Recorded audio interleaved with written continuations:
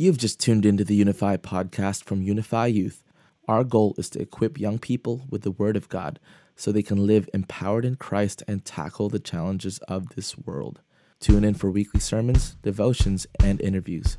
Welcome to the Unify podcast.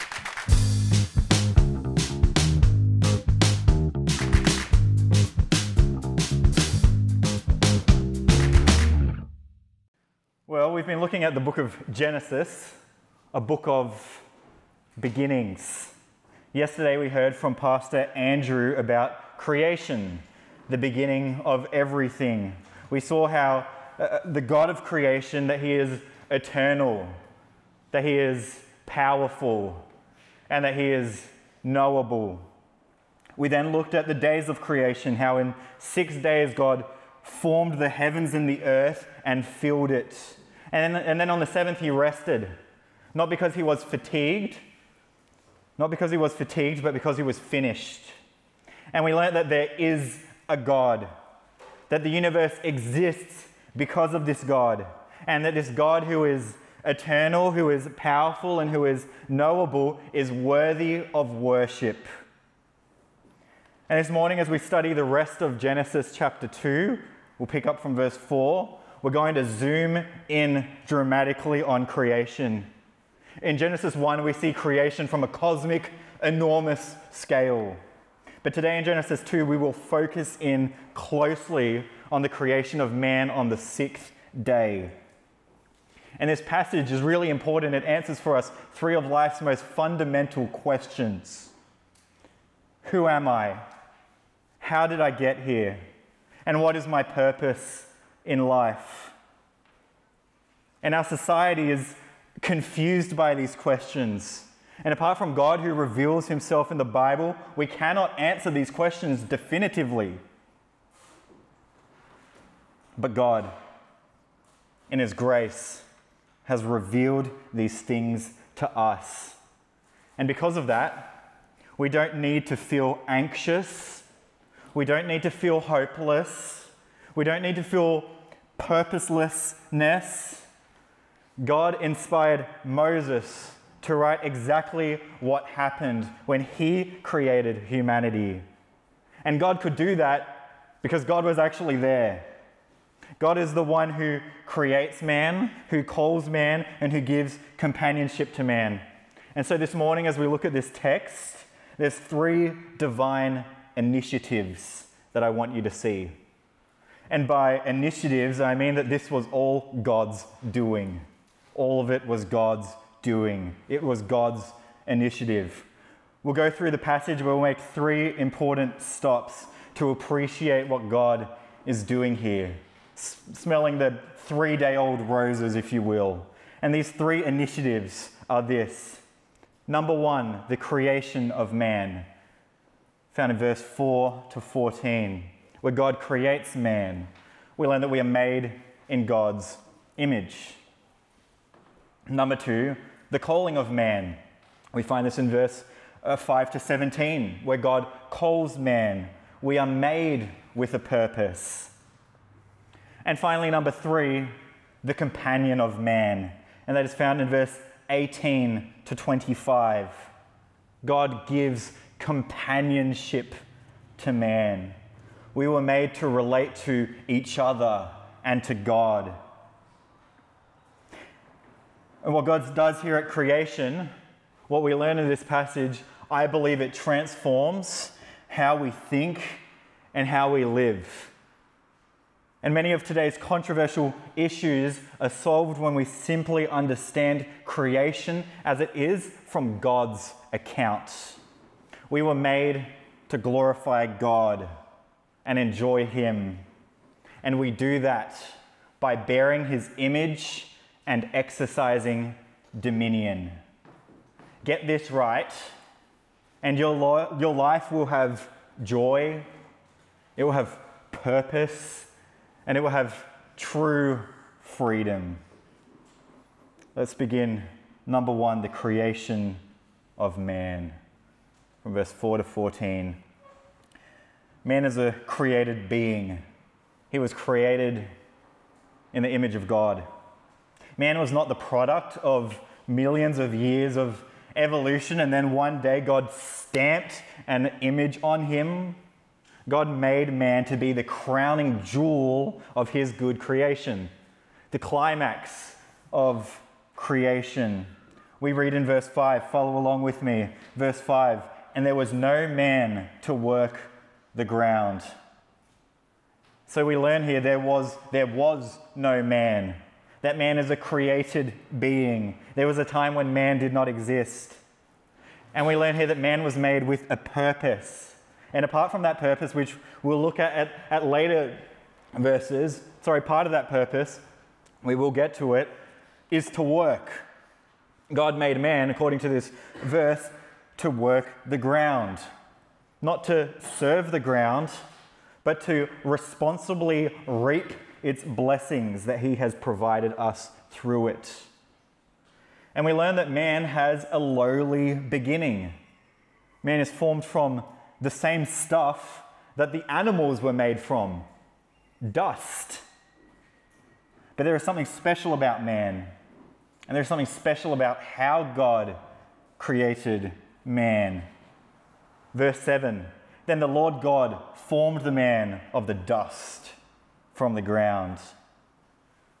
And what is expressed here is sudden creation of man.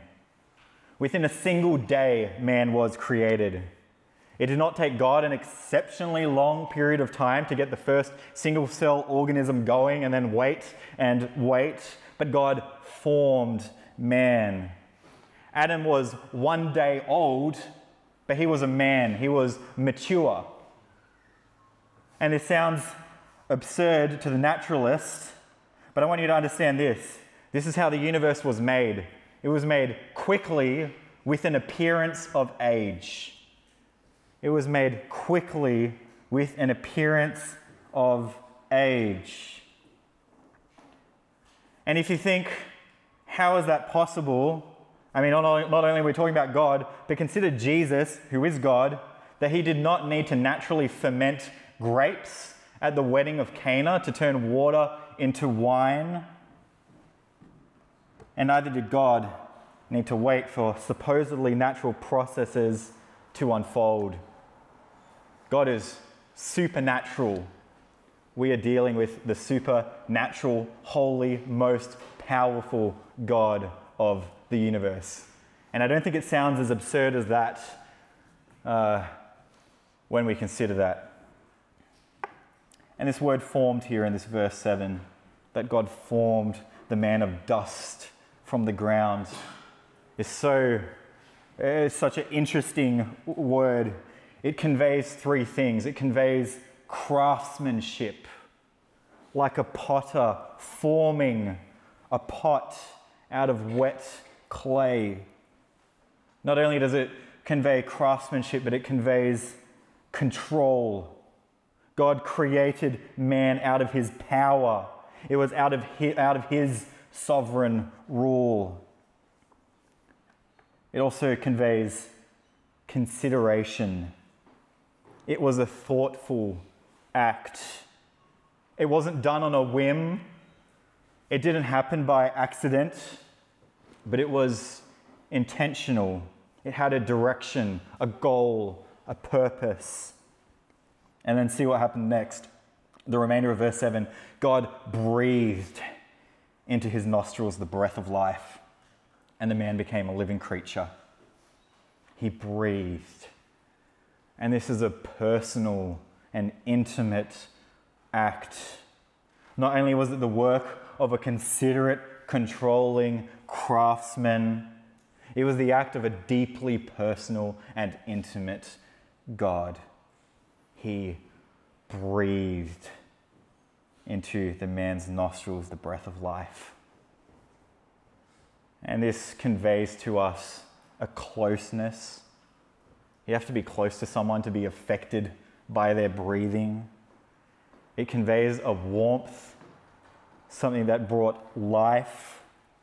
Of course, only living things breathe. And this teaches us that God does not want to be distant from his creation. God loves his creation. The creation of man was not a work that God just did because he had a schedule to meet or because it was an assignment with a due date. This was a loving, intentional, and gracious act by God. And I want to remind you that God didn't have to do this. God didn't have to create man. But God did it because he is a gracious giver. He is gracious and he gives and he gives. For God so loved the world that he gave. And that was the best gift, by the way, his only begotten Son. But God is a gracious giver. He is a sovereign ruler and he is a loving provider. And this new man that God created, who would be the father of all humanity, he was put in the garden, verse 8. God put the man there who he had formed. And his garden was a place where God's grace was extremely concentrated. There were trees of all sorts of good fruit that is not only pleasant to eat, but pleasant to look at, we read in verse 9. We also learn in verse 9 that there would be the tree of life and another tree that would provide a test for Adam, the tree of the knowledge of good and evil. And verse 10, from the garden, rivers of water flowed. There was life coming and flowing out of the garden. And where the river flowed, verse 11 to 12, there were all sorts of precious stones. This is all the loving grace of God providing abundantly for Adam. And if you know anything about gardening, gardens tend to grow. Things in the garden tend to grow. And this is why Adam was placed there, so that the garden would grow and that it would expand and that it would fill the whole earth with God's glory. Creation was very good, but it was not perfect. God said it was very good, but it was not perfect. There was still room to grow. There was still room for expansion. And what needed to take place is man needed to spread God's glory across the whole earth. And so with that, man was created by God. He was placed in the garden by God. And he was blessed abundantly by God. Adam, the man, was the first man. There was no other man before him. And understand this, Adam was a historical person. In the Old Testament, we learn Genesis 4 and 5, he bore real children, Cain, Abel, Seth. In the New Testament gospel accounts, Jesus' ancestry, or what we call his genealogy, is traced all the way back to Adam in Luke's gospel. And in the New Testament epistles, which are the letters that are written to people and churches, Paul, the Apostle Paul, writes about Adam as a real person in Romans chapter 5 and 1 Corinthians chapter 15. Adam was a real historic person. And not only was Adam the first man, not only was he a real historical person, but Adam was the representative head of humanity. He is the representative head. And what this means is that he represented all of humanity that would come after him. All humanity is represented by and united to Adam. And by his actions of obedience or disobedience, we would come to experience blessings or curses. Turn in your booklets back to Genesis chapter 1, and we're going to just camp in verse 26 to 27 for a few moments. Genesis 1:26, let us make man in our image, after our likeness. This is what occurred on the sixth day of creation. Man was made unique and as a high point of creation. And we need to stop for a moment. We need to ask an important question. What does it mean to be made in the image of God? And this idea of being made in the image of God, what theologians call the imago Dei, imago meaning image, Dei meaning God, imago Dei, image of God. This idea is essential to the Christian faith, and I believe has tremendous relevance to us today. It's no small thing. But on the basis of this doctrine, we can understand issues like abortion. We can understand issues like assisted suicide, homosexuality, transgenderism, environmentalism. We can understand these issues with absolute clarity if we get this right.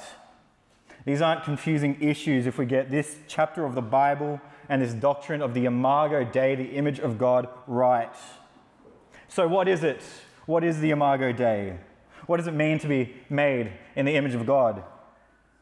Well, we need to understand what is being said in verse 2 of chapter 1. Let us make man in our image, after our likeness. This is what it means to be made in the image of God. By image, it means a representation. A representation. When you take a photo on a camera, what you're taking a photo of isn't actually trapped there in the camera, but you're taking a representation of the reality, and it's put there on your SD card, but it's a representation, it's not the real thing. This representation is like a king who would have a picture of himself or a statue in his kingdom. If you walk around the Sydney CBD, then you'll spot a lot of different statues. There's a Captain Cook statue in Hyde Park. Of course, there's the Queen Victoria statue outside of Town Hall. There's others, Prince Albert, William Bligh, Matthew Flinders. If you find yourself at the New South Wales State Library, then you'll see Matthew Flinders' statue. And my favourite statue is about 3 meters away from that one, and it's a statue of his cat, because he was the first man and first cat to circumnavigate Australia about 200 years ago. And so that cat is memorialised there. Matthew Flinders did a good job because the cat couldn't steer the ship all by himself. But, of course, there's a statue for him. But these statues, they're memorials. They're memorials. But some statues in the world, they're reminders. They're reminders of rulership, of authority, of the authority of the king. And those images or those statues, they don't move. They don't have any life in them. But more amazing than that is God creating us to represent Him in the world. We are living, breathing representatives of God. And we are to glorify and magnify and display the majesty of the Most High God. And we do that with every action, with every thought. We do as the King commands with gladness. Bearing God's image means that we are representatives. And in bearing His image, we are to spread His glory across the whole world. But this verse also tells us that we are made according to His likeness. His likeness. And what this means is something that is similar to. There is an original, and the original is God. And we are patterned after Him.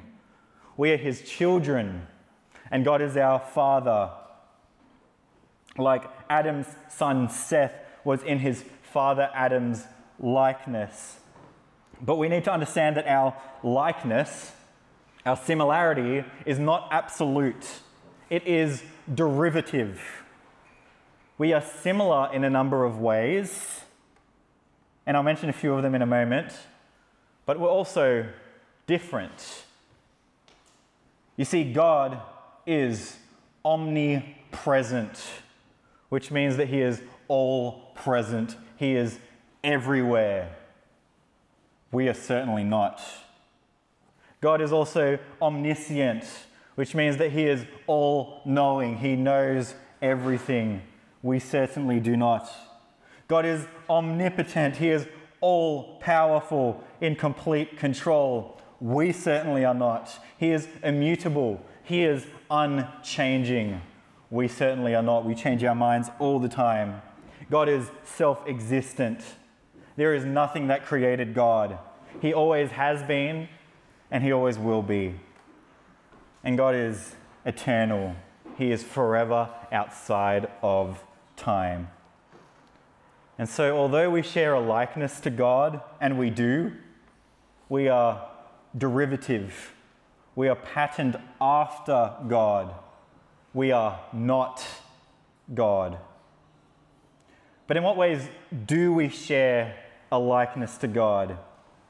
Well, we share a likeness to God in our substance. Wayne Grudem, a pastor and theologian, he says, every way in which man is like God is part of his being in the image and likeness of God. And what that means is when we consider that we are capable of love and justice and grace, and of course those are attributes of God, in those ways and many more we are like God. And we can consider our ontology. We are a living being with self-consciousness and personality. We have a soul, we have a body. And while God is spirit, he still sees, he hears, he speaks. And we also see, hear, and speak. But also we can consider our volition. We have the ability to make choices, and we have the ability to work out what is right and what is wrong. That is what it means to have volition. But we also have intellect. We have the ability to think logically, to think critically. We have a mind that we can use to create art, to memorize things, to think mathematically, to learn other languages. We have emotions like God. We experience sadness, happiness, fear, anger, regret, and joy. And our emotions are complex. We can cry when we are sad, or we can cry when we are happy, or sometimes we cry when we are feeling both at the same time. But also we can consider relationship. We have the ability to relate to one another, and we can relate to God. And God relates to himself within the Trinity. This is a quality of God. We give our time, our energy, our emotions, our love, our attention to one another and to God. And also we can consider ourselves functionally. Our bodies are functional. They can do things. We have legs to walk around and arms to pick things up. We have the ability to reproduce, to work, and to do things. And all of these aspects are part of what it means to be human, to be made in God's image. And it's not that we're an exact replica of God, but we share or derive certain qualities and certain attributes. So God created humanity in his image, to be his representatives and to possess his likeness. And that sets us apart from all other created animals, from all other creatures. He made us quickly, and he made us tenderly. He formed us sovereignly and breathed into us personally. Number 2, the calling of man. We'll be reading from verses 15 to 17. What you need to understand is that God created man for a purpose. We are not meaningless life forms. We are not a cosmic accident. We are made for a purpose. And this is our purpose: to glorify God and enjoy him forever. And we do this by bearing his image and exercising dominion. Read verse 15. The Lord God took the man and put him in the Garden of Eden to work it and to keep it. God picked the man and he put him in the garden. And this was the command: to work it. That tells us that work is valuable, that God instructs work. And understand this: work is part of the pre-fall condition of man. Work is not a result of the fall. It was not sunshine and roses, kicking back, playing video games before the fall. It was work. And working is part of being made, of bearing God's image. We work in part because God works. He continues to work. He sustains. He creates. He knits together in mothers' wombs. Psalm 139. And he also says that the man is to keep it. He is to protect the garden. And so we need to get out of our heads that Eden and eternity with God is going to be sitting around doing nothing or doing your favorite hobby. God made us for work. In the beginning, He did that. At the moment, He tells us to do that. And after the Lord Jesus Christ returns, we'll be working to the glory of God. Of course, we will be able to relax. There is a day of rest that God instructs. But most of our week is to be filled with work. Read verse 16 to 17. And the Lord God commanded the man, saying, You may surely eat of every tree of the garden, but of the tree of the knowledge of good and evil you shall not eat. For in that day you eat of it, you shall surely die. Notice that the animals weren't issued this command because there was something special about man. There is a special purpose that is distinct from any other created thing. And even though that's the reality, man is still lower than the self-existent God. And this passage, it mentions the tree of the knowledge of good and evil. And it's probably called this because it was to test Adam and Eve whether they would be obedient to God or whether they would disobey God. In verse 16, God blesses Adam by providing for him abundantly. He gives every tree to eat. And this can continue if Adam is obedient to God. But God also gives Adam a command. He gives him a law. He says, you cannot eat of the tree of the knowledge of good and evil.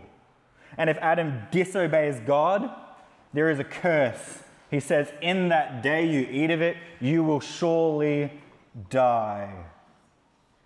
And this death that is talked about here is not an immediate physical death, but it does usher in impending physical death of the physical body, aging and decaying. But the immediate death that takes place here, certainly that day, they surely did die spiritually. It was a spiritual death that immediately took place. Adam would die spiritually. He would immediately be cut off from God spiritually. And the freedom that Adam enjoys being in the presence of God, talking with God, being loved by God and receiving blessings from God would be cut off immediately. So Adam obeyed. He made the smart choice, at least for a time. Verse 20, the man gave names to all livestock and to all birds of the heavens and to every beast of the field. And this was part of Adam's purpose. This is part of his work. And it is him exercising dominion or rulership by giving names. Authority was given to Adam. And in this way, God was showing Adam that he is greater than any of the animals. And what do we learn back in chapter 1?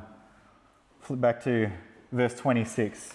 Then God said, let us make man in our image after our likeness, and let them have dominion over the fish of the sea, and over the birds of the heavens, and over the livestock, and over all the earth, and over every creeping thing that creeps on the earth.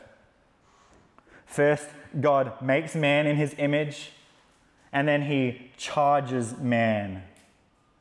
Part of being made in God's image is having dominion or subduing.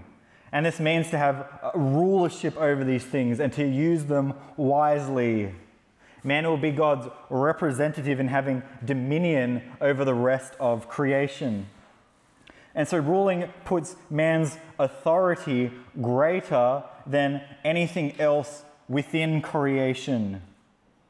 Paul calls it a grave sin when humanity worships and serves the creature rather than the creator. We serve God by exercising rulership over creation in subordination to God who grants us that authority, and it's for his glory. Psalm chapter 8 verse 6 to 9 tells us, you have given him dominion over the works of your hands. You have put all things under his feet, all sheep and oxen, and also the beasts of the field, and the birds of the heavens, and the fish of the sea, whatever passes along the paths of the seas. This sounds familiar, right? Verse 9, O Lord, our Lord, how majestic is your name in all the earth. What is man's response to dominion to be? Is dominion to drive man to glorifying himself? No. But certainly we do that, don't we? Sinful as we are, but no, it's not glorifying self, it's glorifying God. How majestic is your name in all the earth. Chapter 1, verse 28 to 30 tells us, and God blessed them. And God said to them, be fruitful and multiply, and fill the earth and subdue it, and have dominion over the fish of the sea, and over the birds of the heavens, and over every living thing that moves on the earth. And God said, verse 29, behold, I have given you every plant yielding seed that is on the face of all the earth, and every tree with seed in its fruit. You shall have them for food.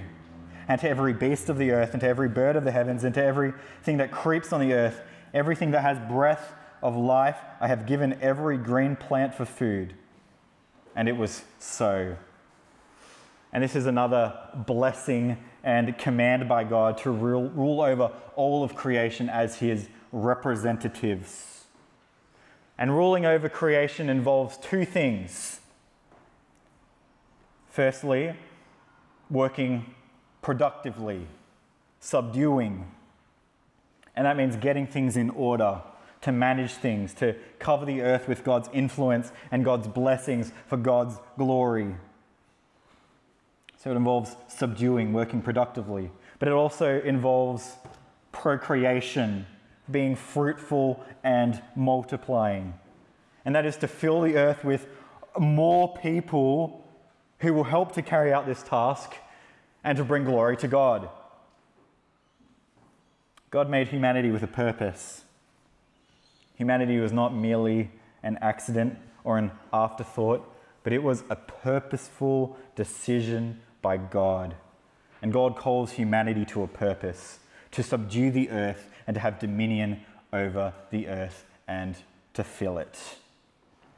God didn't need to make us. He's already perfectly capable of doing everything himself. But out of his eternal love, he made us to share in his goodness and to share in his grace. To put it simply, we were made for two reasons, and we do this by two means. We were made to glorify God. Isaiah chapter 43 verse 7 tells us, we are called by God's name, formed and made, created for his glory. Ephesians 1:11-12 tells us that we were predestined to hope in Christ, to the praise of God's glory. And 1 Corinthians 10:31 says, whatever you eat or drink, do it all to God's glory. We were made to glorify God. But secondly, we were also made to enjoy God. We were made to enjoy God. Psalm 16:11 says, in his presence is fullness of joy and pleasures forevermore. Psalm 84 verse 1-2 says, my soul longs to be with God, and my heart sings for joy to the living God. And Isaiah 62:5 tells us that God actually enjoys us too. It says, as the bridegroom rejoices over the bride, so shall God rejoice over you. So we are to glorify God, and we are to enjoy God. And we do this by two means that we have already looked at. We do this by bearing his image. That means representing him in the world and displaying his likeness. And we do this, secondly, by having dominion, which means to fill the earth and to subdue it. The worldview that our society teaches is that we are a product of chance, that we came about by blind luck. Grown-up germs is what some people say. And if this is true, that we are part of a cosmic accident, then we will instantly lose all purpose. We instantly lose all purpose. And this leads to unprecedented numbers of depression, of anxiety, and of suicide. If we subscribe to this godless worldview that we are merely a product of chance, then depression, anxiety, laziness, suicide, hedonism, existentialism, materialism, and nihilism are all the logical conclusions. But what does God say? What does God say? God says He formed us. He is mighty and He formed us. And He breathed life into us. He wants to be close to us. He made us not on a whim, not because He was bored, not by accident, but He made us with a purpose. And this is our purpose, to glorify God and enjoy Him forever. And we do this by bearing His image and exercising dominion. So don't believe the lies of the devil. God made you for His glory and His good pleasure. Finally, number 3, the companion of man. The companion of man, verses 18 to 25.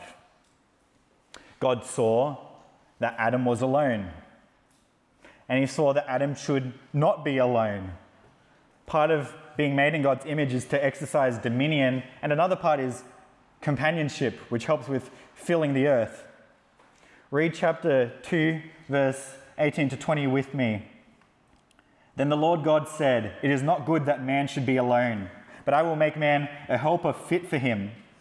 Now out of the ground the Lord God had formed every beast of the field and every bird of the heavens and brought them to the man to see what he would call them.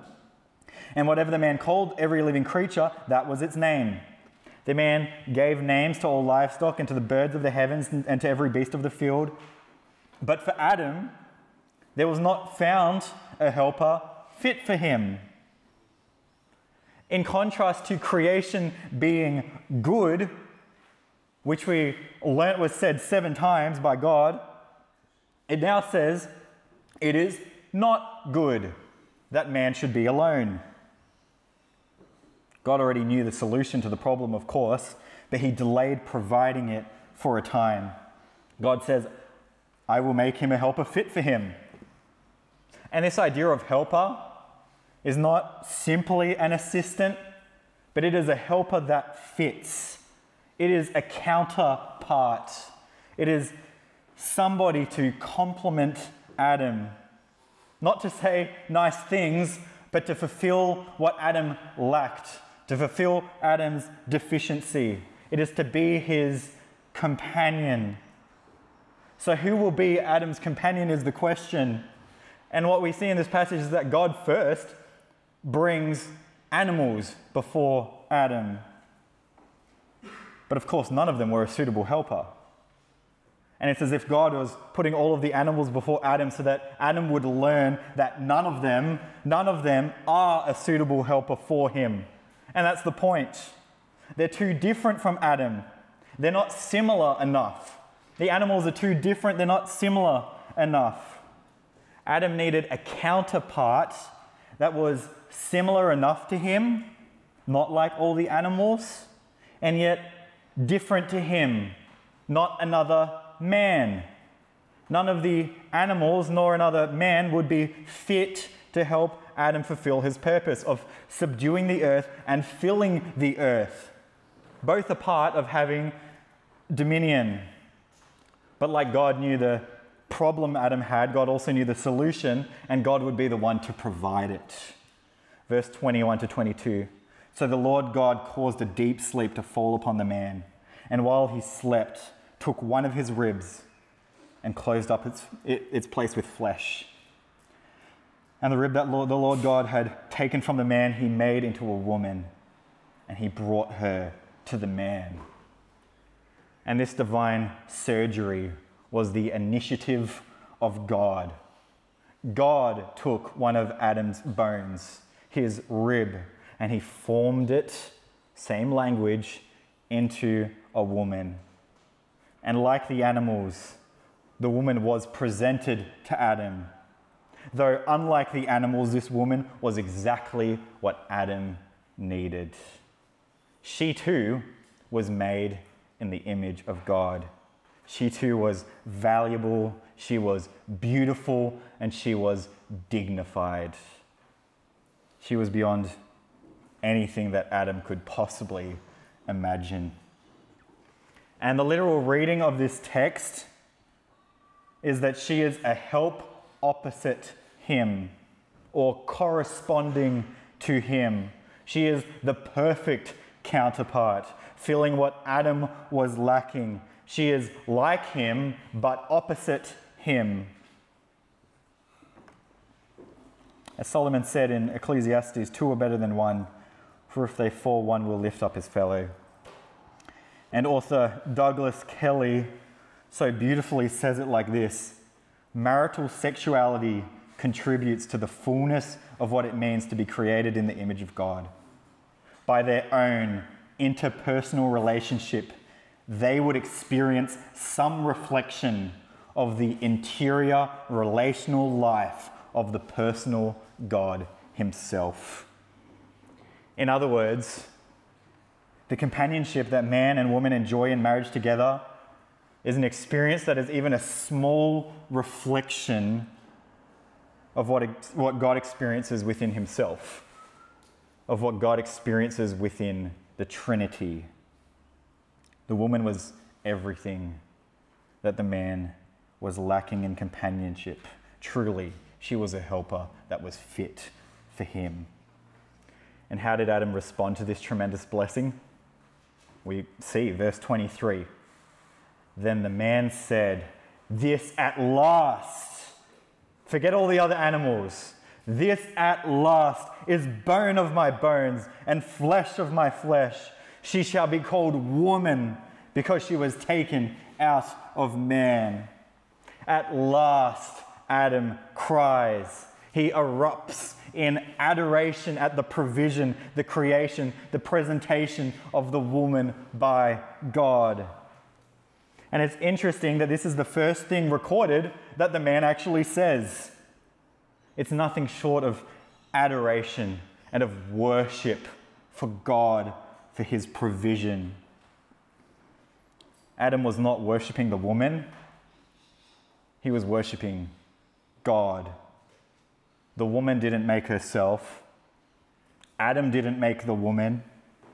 God made the woman, independent of Adam's will, while Adam was even asleep. And Adam, we should all take a note, he responds correctly here to God's provision and God's blessing. This is one instance where the representative head of humanity made the right choice. He worshipped God. He glorified God. He enjoyed God and his blessings. When we receive grace and blessings from God, this ought to be our response. A heart that erupts in praise and worship towards God. Adam named her woman because she was taken out of man. Literally, she was bone of his bones. Literally, she was flesh of his flesh. And literally was she taken out of man. And this is reflected in her name. In the original language, but even in English, the root or source word for woman is man. Just like the source of woman in this instance is from man. And this account is the biblical basis for gender. This is the biblical basis for gender. Not only for gender, but for complementarity. How husband and wife is to relate to one another. And also it's the biblical basis for sexuality, how husband and wife are to sexually relate to each other. Read verse 24 to 25. Therefore a man shall leave his father and his mother and hold fast to his wife, and they shall become one flesh. And the man and his wife were both naked and not ashamed. What we read here in God's account of creation is the basis for humanity, for our purpose, for our companionship, even for marriage. The completion of God's creation of man and woman culminates in the first ever marriage in the world. And it begins with the words, therefore, on this basis. Like the Sabbath, the seventh day of rest, is patterned after creation, so too is marriage. Therefore, a man shall leave his father and his mother and hold fast to his wife. They become a new enterprise. And this idea of holding fast is permanence. This is why at weddings, you've probably heard people say, what God has joined together, let not man separate. Because this union that is taking place is designed to be permanent and unbreakable. And they shall become one flesh, says God. The two become one. There is a wholeness, a completion in the marriage union. Part and counterpart come together to make a whole. They complete each other in order to complete their purpose, to fill the earth, being fruitful and multiplying. It would be impossible for one of them to do this without the other, and also to subdue it, which is to spread God's glory across the earth. This is marriage as God designed marriage. One man and one woman in permanent union together. And the man and his wife were both naked and were not ashamed. This teaches us that because God's creation was good, there was no knowledge of sin, there was no shame, there was no guilt. Even in their nakedness, they were innocent, unashamed. It's not because they were happy with their bodies, because they had enough self-love for themselves. It's because God had made them and they were good without sin. Everything was good. The idea to sin was not conceived by man or the woman. It had to come from somewhere else, and it did. Genesis 1:27. This is the last verse that we'll be looking at. So God created man in his image. In the image of God, he created him. Male and female, he created them. God tells us the divine design for marriage. He tells us his design for gender, male and female, and for sexuality, one man and one woman. And anything that goes against God's design is sinful. It is rebellion against the designer, against the creator. And by the way, when humanity has done that, look at where it has led. So we need to understand who we are, who made us, and what we are to do from what God tells us. Both Adam was made in the image of God, and the woman was made in the image of God too. Men and women are both of equal value, both a perfect counterpart to the other in their biology, in their personality, in their various roles. Men and women have an inherent dignity, not because of anything that we have done, but because God created us in his magnificent image. And I believe that our society has lost that. Our society has lost that. And what has resulted is that we scramble around to find meaning in our work, in our possessions. But without God, it leads to only three responses. It leaves us feeling empty, but it leads to these three responses. Hedonism, which means chasing after whatever feels good. or it leads to nihilism, giving up because nothing matters, or it leads to escapism. I won't think about the meaninglessness of life until it catches up to me. But with God, we have a purpose, we have value, we have dignity, and we have a hope in the Lord Jesus Christ that cannot be broken. And we can find true joy, we can find true purpose, and we don't need to run and hide. We can experience true freedom in how God has designed everything to be. To conclude, our purpose is simple, but its effects are far-reaching. Our purpose is to glorify God and enjoy Him forever. And we do this by bearing His image and exercising dominion. You know, our society says that these things are bad. They say that man is but a speck of dust in an enormous universe. Man is nothing but a grown-up germ. That our lives don't have an inherent purpose. And we ought to find our own purpose in life before the sun explodes and our world and everything and everyone in it is going to die. They say to glorify yourself, to exalt yourself, to follow your dreams, to follow your heart, to be the master of your life and captain of your soul, to enjoy yourself, to enjoy life while you can. Don't deny any lust or desire of your heart. And this is a direct attack on the purpose to glorify God and enjoy God forever. And our society even says that you descended from a common ancestor to apes, that you're just a primate. The only image that you bear is your own. Aren't you a monkey's uncle? You came about by natural selection and millions of years of adaptation.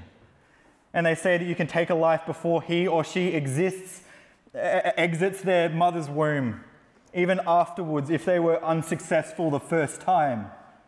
They say that you can assist someone with a serious illness to commit suicide.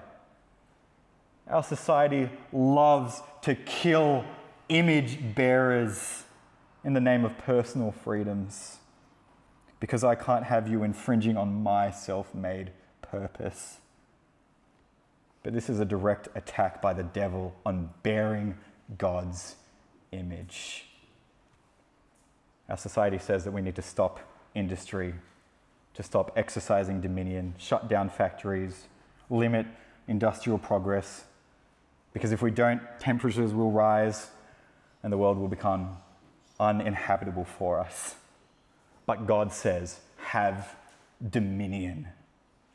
And I am sovereign over the world and its climate, says God.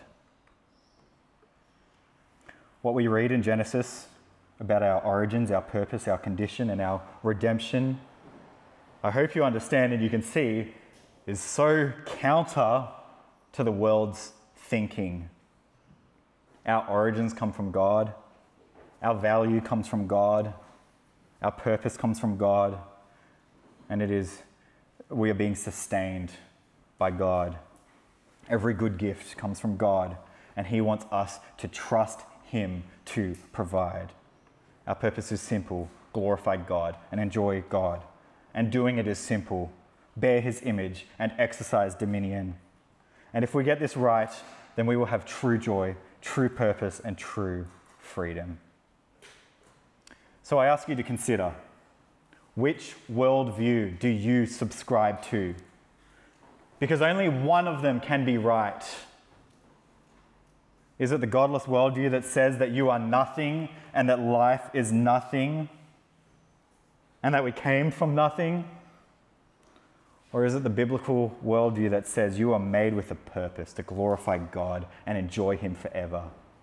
Jesus Christ, the God-man, truly God and truly man. He says in John chapter 10, verse 10, the thief comes only to steal and kill and destroy. I came that they may have life and have it abundantly. Is Jesus Christ the one that you trust him? Let's pray. Lord, thank you for your word. Thank you that you make yourself knowable. You tell us where we come from, what our purpose is. And Lord, you have blessed us abundantly. Ever since creation, you have blessed us abundantly. You continue to fill us, to pour grace upon grace on us. And Lord, so often our response is not worship. We can feel like we're entitled. But Lord, may we worship you. May we recognize the goodness, the good gifts that we do not deserve, but that you give to us. May we stand firm in a society that says that we are nothing. And may we say, no, we were made with a purpose to glorify you and enjoy you forever. May we be image bearers, and may we exercise dominion. Lord, would you help us, and help us to trust in your Son, who gives life and who gives it abundantly. In Jesus' name, amen.